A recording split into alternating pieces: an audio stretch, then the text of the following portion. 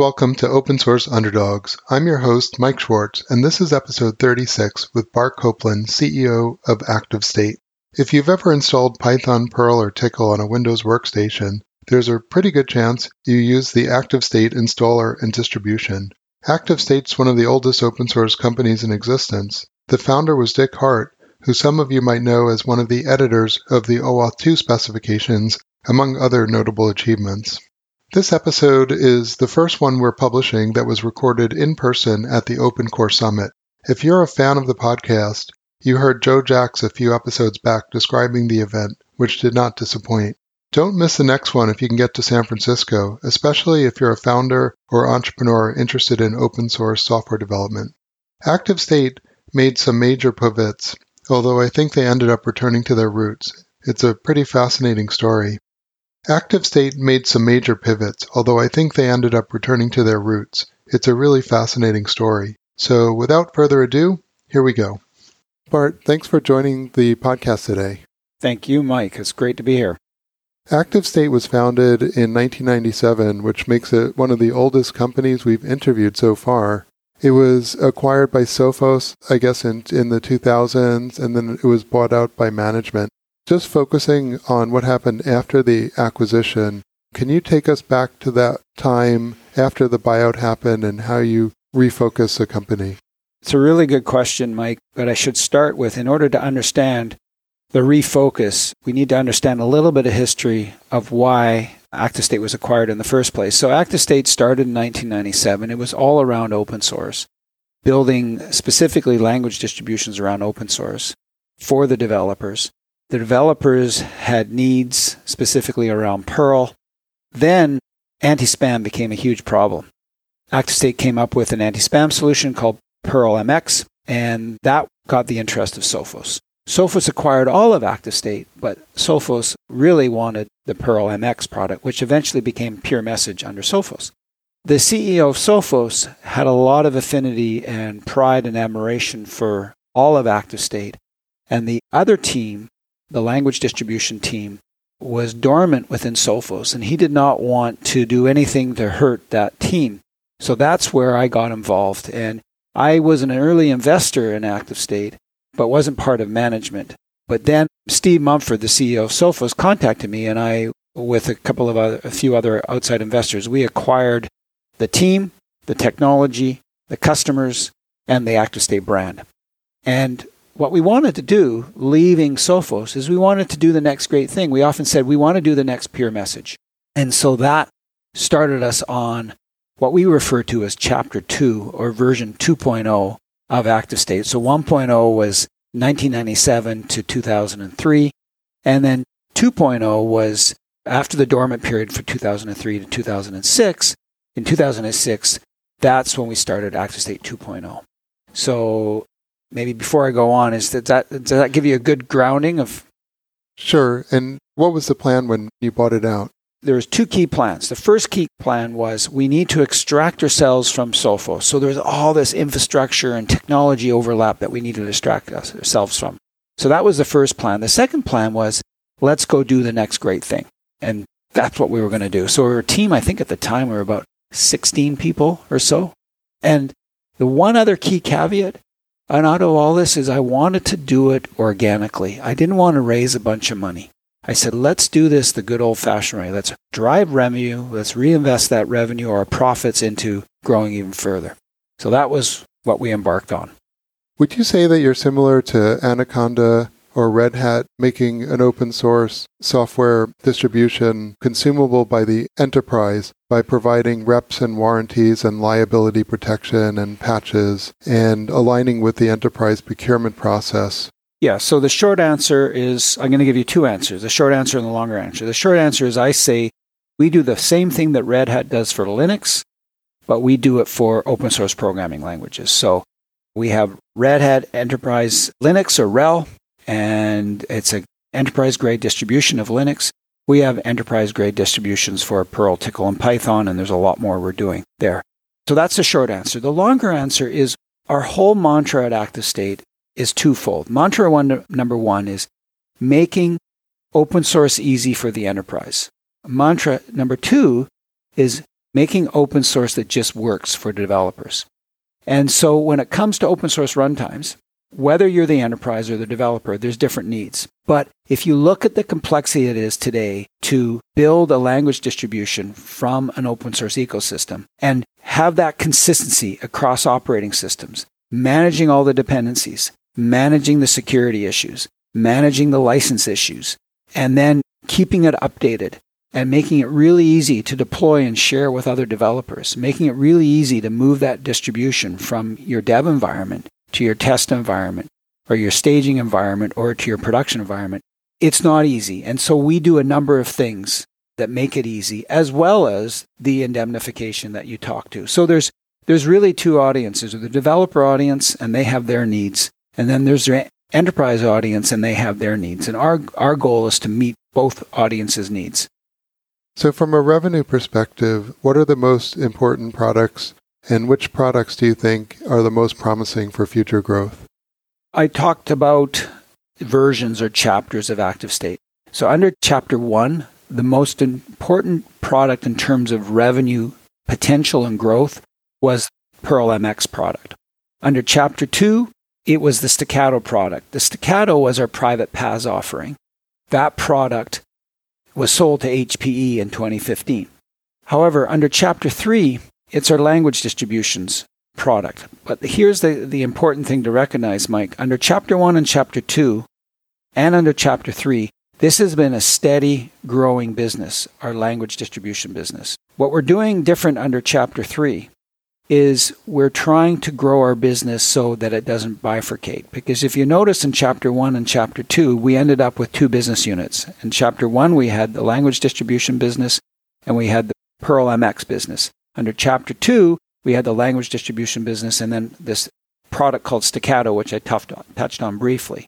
So we ended up with two business units under Chapter 1 and Chapter 2. And I really felt it was important for us as a company going forward under Chapter 3 is let's have a unified product offering, no bifurcated businesses or two business unit. So our real growth opportunity and potential for ActiveState going forward is around this whole area, what we refer to as open source language automation.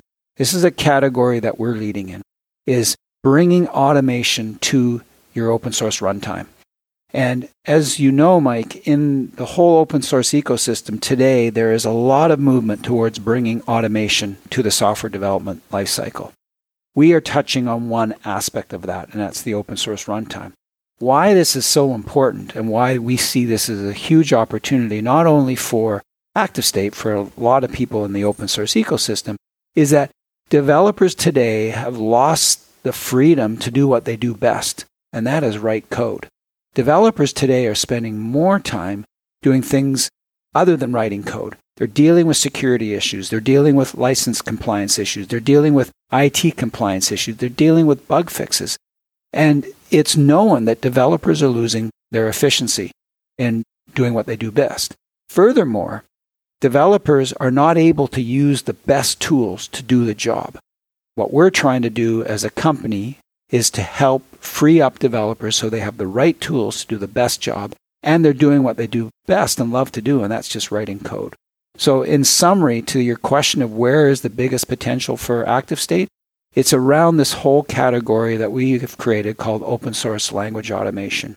ActiveState's serving many large customers, but the market for programming language is a very horizontal market. Probably every company on the planet can use it. Do you segment the market in any way? We do and we don't. So there's two ways we look at the market. The first way we look at the market is we think of the developer and we think of the large enterprise. And so we're constantly thinking about, and that's, so what we talk about, at ActiveState, we talk about bottom up and top down. So bottom up is we think of the developer and how do we create an experience for them where it's very easy for them to consume our products and use them in working with us quickly. And then the top down is the developer is using our product, brings it into an enterprise. They bring it to their boss and they say to their boss, I'd really like to use the ActiveState platform in greater detail at the job. And so that's the top down. It brings in the decision maker. It brings the buyer. So That is one way we look at the market. The other way we look at the market is in terms of verticals. Who has the greatest affinity for the types of solutions we build and sell? And historically and going forward today, we've had a lot of success in obviously high tech. We've had a lot of success in banking and finance. We've had a lot of success in aerospace and defense. We've had a lot of success in insurance. And we've had a lot of success in manufacturing. Whereas we haven't had a lot of success, for example, in healthcare, to give you an example where we haven't success. But on the whole, though, we don't do a lot of segmentations because you're right, it's a very horizontal play for us. And what we try to do is we try to make our software as accessible to as many developers as we can globally throughout the planet. We have downloads all over the planet. The number one download is the US. And I think if after that, our downloads are really big in China and Japan and then in Europe. So hopefully that gives you an idea of how we look at the marketplace. And I guess if I would really wear my marketing hat, we could do a lot more segmentation that we're doing than that we're not doing. So drilling down into the team a little bit, how do you organize the sales effort for such a global market, and how has that sort of adjusted over the years? So the first thing is actually the adjustment has been the same under all versions of ActiveState or all chapters of ActiveState 1, 2, and 3. The selling motion has been the same. The selling motion from a sales organization is effectively comprised of account managers, account executives, and customer success managers, and inside sales reps. And depending on where you are in the selling cycle, involves those individuals. So typically what happens, and I get the other aspect of sales engineers. So we get a potential opportunity. Usually it comes from a developer or a group of developers using our solution within an organization. That then leads to greater interest into going from the free version to a paid version. That involves then an account executive with a sales engineer. They work together and we do this all over the phone. All our selling is done over the phone. Rarely do we go on-prem to an organization. It's done over the phone or through a series of video conference calls. Then relationship is made, a deal is consummated. All our deals are based on annual subscriptions. It's a recurring revenue model. Once the deal closes, then it goes to our customer success manager. The customer success manager with her team, their job is to make the customer successful. Then typically, depending on the account, then there's an account manager that is brought in to nurture and manage the account and renew it and work with the account to help them in other areas of their business where our solutions can help them. And that's typically the cycle that we work on. Now, that is for the enterprise tier. One thing that I haven't touched on, Mike, is that we not only have an enterprise tier, we also have lower tier pricing structures. We have 5 tiers. We have the community tier, which is free, but then we have the coder tier, the team tier, and the business tier, and the enterprise tier. And for the coder tier, team tier, and business tier, that's handled by an inside sales group that deal with the smaller price point products. I noticed that you have an OEM license. Is that a material part of your business, and how did that come about? Yeah. So if you look at our business today, at the enterprise level, about 50% of the revenue at the enterprise level is enterprise subscriptions, and the other 50% is OEM. So the way it came about is that when you get a distribution supported from ActiveState, there's 2 ways you can consume that distribution. One way is you consume it internally, and you consume it internally for all of your internal dev practices or dev applications that are enterprise-wide. However, another way you can consume our distributions is you bundle it with your product, and you sell that bundle to your end users. So for example, you may have a product that requires a Python language distribution to run your Python product on your customers' systems. So then we OEM our language distribution as part of a bundle. And that's how it came about. It's a sizable portion of our business, the OEM portion. Are there other partnerships that you think are important to ActiveState? So going forward with the ActiveState platform around open source language automation, we feel the partnerships that are really important is right now looking at the whole landscape around CI/CD, around what GitHub and GitLab are doing, and what the cloud providers are doing, specifically AWS, Microsoft, Azure, and Google with Google Cloud Platform. As well as we watch IBM Cloud, it's kind of the number 4 cloud player. So those are the 3 key partnerships we're looking at, or areas that we are concentrating aggressively on. And I would say there's another area, 4th area, of a bunch of miscellaneous groups that we feel are important. So for example, we feel it's very important to play well in the whole Red Hat ecosystem. And another ecosystem we feel it's important to play well is in the VMware ecosystem. And again, another very important area, which is it more around standardization, is the Docker ecosystem or the containerization ecosystem, to make it very easy to consume our distributions as containers. You mentioned a few tiers of product. Would you consider ActiveState's distributions to be open core?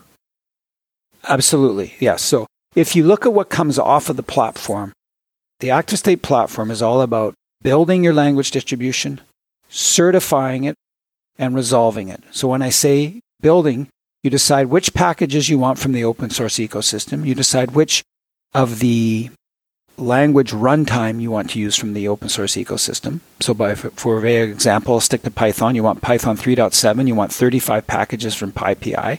You bring that all in. That's all open source. We then build it for you for the operating systems you care about. You have 3 choices: Windows, Linux, and Mac. You build it for the operating systems you want. That then is downloaded it's created as a distribution. And that entire distribution, the core of the distribution is open core, because it's relying on all the open source licenses that exist, and we preserve that. Once you've built the distribution, then we certify it, and we check for any dependency hell issues, what I refer to as dependency hell. We check for any security violations. We check for any license issues that you may have decided as a user there's certain licenses you don't want. Then the other thing we do is we resolve any issues that come up automatically in the background. So you've got this distribution on the ActiveState platform, and the result is a dependency breaks or there's a CVE threat. We fix that automatically, and then we alert you. Where I'm going with this in the spirit of your question, all of that is still open core. It's all based on all the open source ecosystem. But the platform itself is closed core. That's the closed proprietary layer on the outside.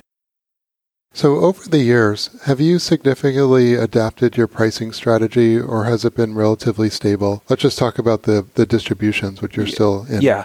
The distribution business has been relatively stable. The key thing that's different is historically we've been distribution as a service. You come to ActiveState and we provide you a distribution as a service. Now we've evolved the business where it's you self-serve with the platform and build your own distribution. So it's a software as a service solution. The pricing, for the most part, is the same, but we're offering a lot more for the same price now under the ActiveState platform. One of our guests previously made the case that it's better to sell open source software that someone else writes, because otherwise you're funding engineers who are basically not billable. Would you agree with that? Yes, but I think you have to find a fine balance, because if you are always taking and not giving, that's not good. From my perspective, you have to have a very fine balance of how you're dealing with the open source ecosystems. There are new programming languages every year, it seems.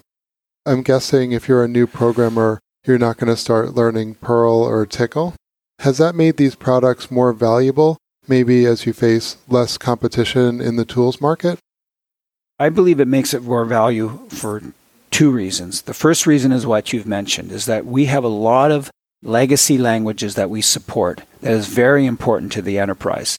Because, for example, and some of your listeners may laugh at this, is that we support today Perl 5.12. We're at Perl 5.28, but we have enterprises that have applications in production, and we support 5.12 for them because it's easier for them if we support Perl 5.12, then for them to migrate to 5.28.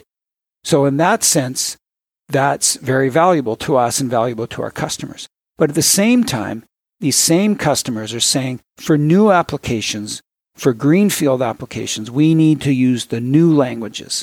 And can we go to ActiveState to get the new languages? So our goal eventually is with the ActiveState platform is to support any language that our customers want to use. We're not there yet, but that's the vision for the ActiveState platform. Which languages do you think are maybe in sooner than later? Great question. So right now we've got Perl, Tcl, and Python. On our roadmap for coming up here is JavaScript and Ruby and Java. And then most likely we're looking at PHP, R, Elm, Rust. These are some of the languages that are on our radar. Can you talk a little bit about your approach to building the team? Does location weigh into the hiring equation, or are you willing to use remote people? That's a really good question. So my philosophy is we go where the talent is. We don't force the talent to come to us. So our company, about, what is it today? I think about just under 2/3 are in our head office in Vancouver, but I think it's getting closer to 50%. The other 50% are distributed throughout North America. So our philosophy is, as I said, we go where the talent is. And as a result, especially on the development side, we are hiring developers wherever the talent is. And so we have developers spanning 4 different time zones, from West Coast all the way to Halifax, which is the 1 hour further than the East Coast time. But we try to bookend it within those time zones because we haven't yet expanded to either the Asian market or the European market just because of the collaboration. We want to be able to collaborate in real time. We use Slack aggressively as an organization. So the nut of your question is we are very open to a distributed organization. But we think we're doing a really good job of managing a distributed organization. There's a number of things we do to include all of our virtual activators. We call ourselves activators for ActiveState at ActiveState. And we refer to our remote activators as virtual activators or remotes. And so here's some things we do to make them feel inclusive. So we use Slack aggressively. Most of our Slack channels are all public within the company, so everybody can see what everybody's doing. And there's freedom to lurk, there's freedom to participate. We have regular company meetings once a month with the entire company with video on. We also really encourage video meetings all the time. So every morning, all the teams, the various teams have daily stand-ups, the Agile methodology. All those daily stand-ups are done with video or video conferencing. We also try to have all our activators at least twice a year come to head office. So we fly everybody in. So we have them all together so they can build relationships and cross-pollinate. We also, as many tech companies, have a lot of nice fringe benefits like free drinks, free food. We bring in a warm lunch every Friday. We call it Free Lunch Friday. So what we do to so unfortunately our remote activators don't have access to that. So what we do is we send them a food package once a month with Amazon Prime. And we just say, and I'm not sure exactly how we do it. I'm not involved with it myself, but we actually ask them what they would like, and we arrange it on Amazon Prime, and we deliver it to their homes. And then the other thing we do is various members of the remote team fly up on a regular basis to interact with the head office as well. So these are some of the things we do to promote an inclusive environment and also the needs to grow, because it's very hard, given the type of work that we're doing, to find all that talent in Vancouver. I would say it's impossible. It's not very hard. It's impossible. As a sort of Python hacker myself, over the years, I've been on the ActiveState site, a number of times looking at code examples. And how do you choose which efforts to invest in? And, how do you invest, I guess, the R&D or community work that you do? How do you prioritize it? Yeah, it's a really good question. And I don't have a good answer for you on that. At the end of the day, we have to find a balance between investing in developers and solutions for developers and meeting their needs, and balance that with ultimately the enterprise, because they long-term pay the bills, and we need a healthy balance there. One of the things I should touch on, Mike, is that if you look at ActiveState through its entire 20-year journey, there's something common through that 20-year journey, and that commonality is as follows. Every single product has been based on open source. Every single product has been built and designed with the developer in mind. And every single product has been built with a developer at the enterprise in mind. And if you take the intersection of those three, that's our sweet spot. That's where we make money. So we're constantly trying to find the balance because we don't want because we are a company that's growing organically, we don't have outside money. We have to rely on our hard work and creating a happy balance between developers who don't want to pay for things, which we're fine with, but finding and giving them those solutions that they're free to use, and then find that happy balance with developers in the enterprise who are prepared to pay for what we offer. So you're 20 years in, which is not something a lot of tech companies can say. How far do you look ahead to the future? Are you looking 20 years out for another? I look in 3 to 5 year timeframes because if you look at ActiveState's history, under ActiveState 1.0, we were focused on Perl, the high rapid growth of Perl and the anti-spam problem. Under ActiveState 2.0, again, we were focused on language distributions and we were focused on the whole cloud computing space and specifically for us, platform as a service. Now we're focused on open source language automation and helping make software really work well for developers in the next 3 to 5 years. And because tech moves so fast, the industry is so vibrant and so exciting. And I often say to younger developers, younger people getting into tech, because I've been in it now for 30 years, I say, we are still in the early innings. We're like in inning 2. And as somebody said to me, this is a 100-year cycle we're in right now in tech. And we're in 20 years or so, right? We got a lot to do. It's just starting to get exciting. I'm kind of looking here, I'm at the latter part of my career, and I'm looking at my 2 young sons who are just starting their career, and I want to do it all over again because I think it's going to get even more exciting. But the point I'm trying to make here, Mike, it's very hard to look beyond 3 to 5 years, in my view. So we right now are focused on this audacious goal of building a platform for open source runtimes and specifically solving the problem around open source language automation. That's our focus. That's a 3 to 5 year plan. We're going to deliver on that, and then we'll regroup again. Quick question on governance. So as a bootstrap company, do you have a board of directors and sort of what does the governance look like of a bootstrap company? So we're a bootstrap company. By definition, that means we're a private company.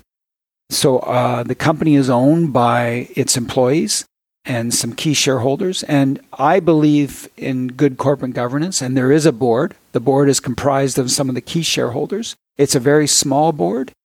I think it's important as a CEO that you get external advice. So in addition to having a board, because that's one form of advice, I have a group of advisors that advise me as well and advise my leadership team. And I think that's very important. I think as a bootstrap company, you shouldn't do things in isolation. It's very important that you have individuals that are not in the trees with you, and they can constantly spot and say, hey, Bart, have you considered this? Or what about that? And so there's 4 of us on the board, and then I have 3 other advisors who are not part of the board, but advise me one-on-one. Last question. Any advice for new entrepreneurs who are launching a business around an open source software project? Oh, that's a good question, Mike. I think there's a general advice and then there's advice specific to open source. The general advice that I give, and I do a lot of angel investing with young entrepreneurs and invest in small, promising individuals and companies. The advice I give is persistence and perseverance and focus. If you believe in something, stay at it. Don't lose your focus. That doesn't mean you shouldn't pivot.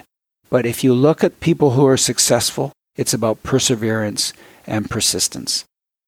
So that's the general advice. As far as open source is concerned, I think my advice is, I love open source. It is the future. When I first started in open source, people saying this is crazy. Why are you doing open source? There's no future in it. Now open source is won.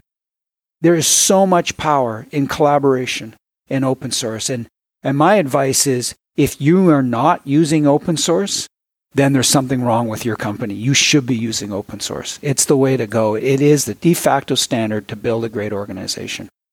Bart, that was fantastic. Thank you so much for joining us today. Thank you, Mike. It's been great. Thanks to Bart and the ActiveState team for making this interview happen. Thank you to the Open Core Summit team for giving us a table at the event to promote the podcast and for giving up their sponsorship room a few times, which was the quietest place we could find to record.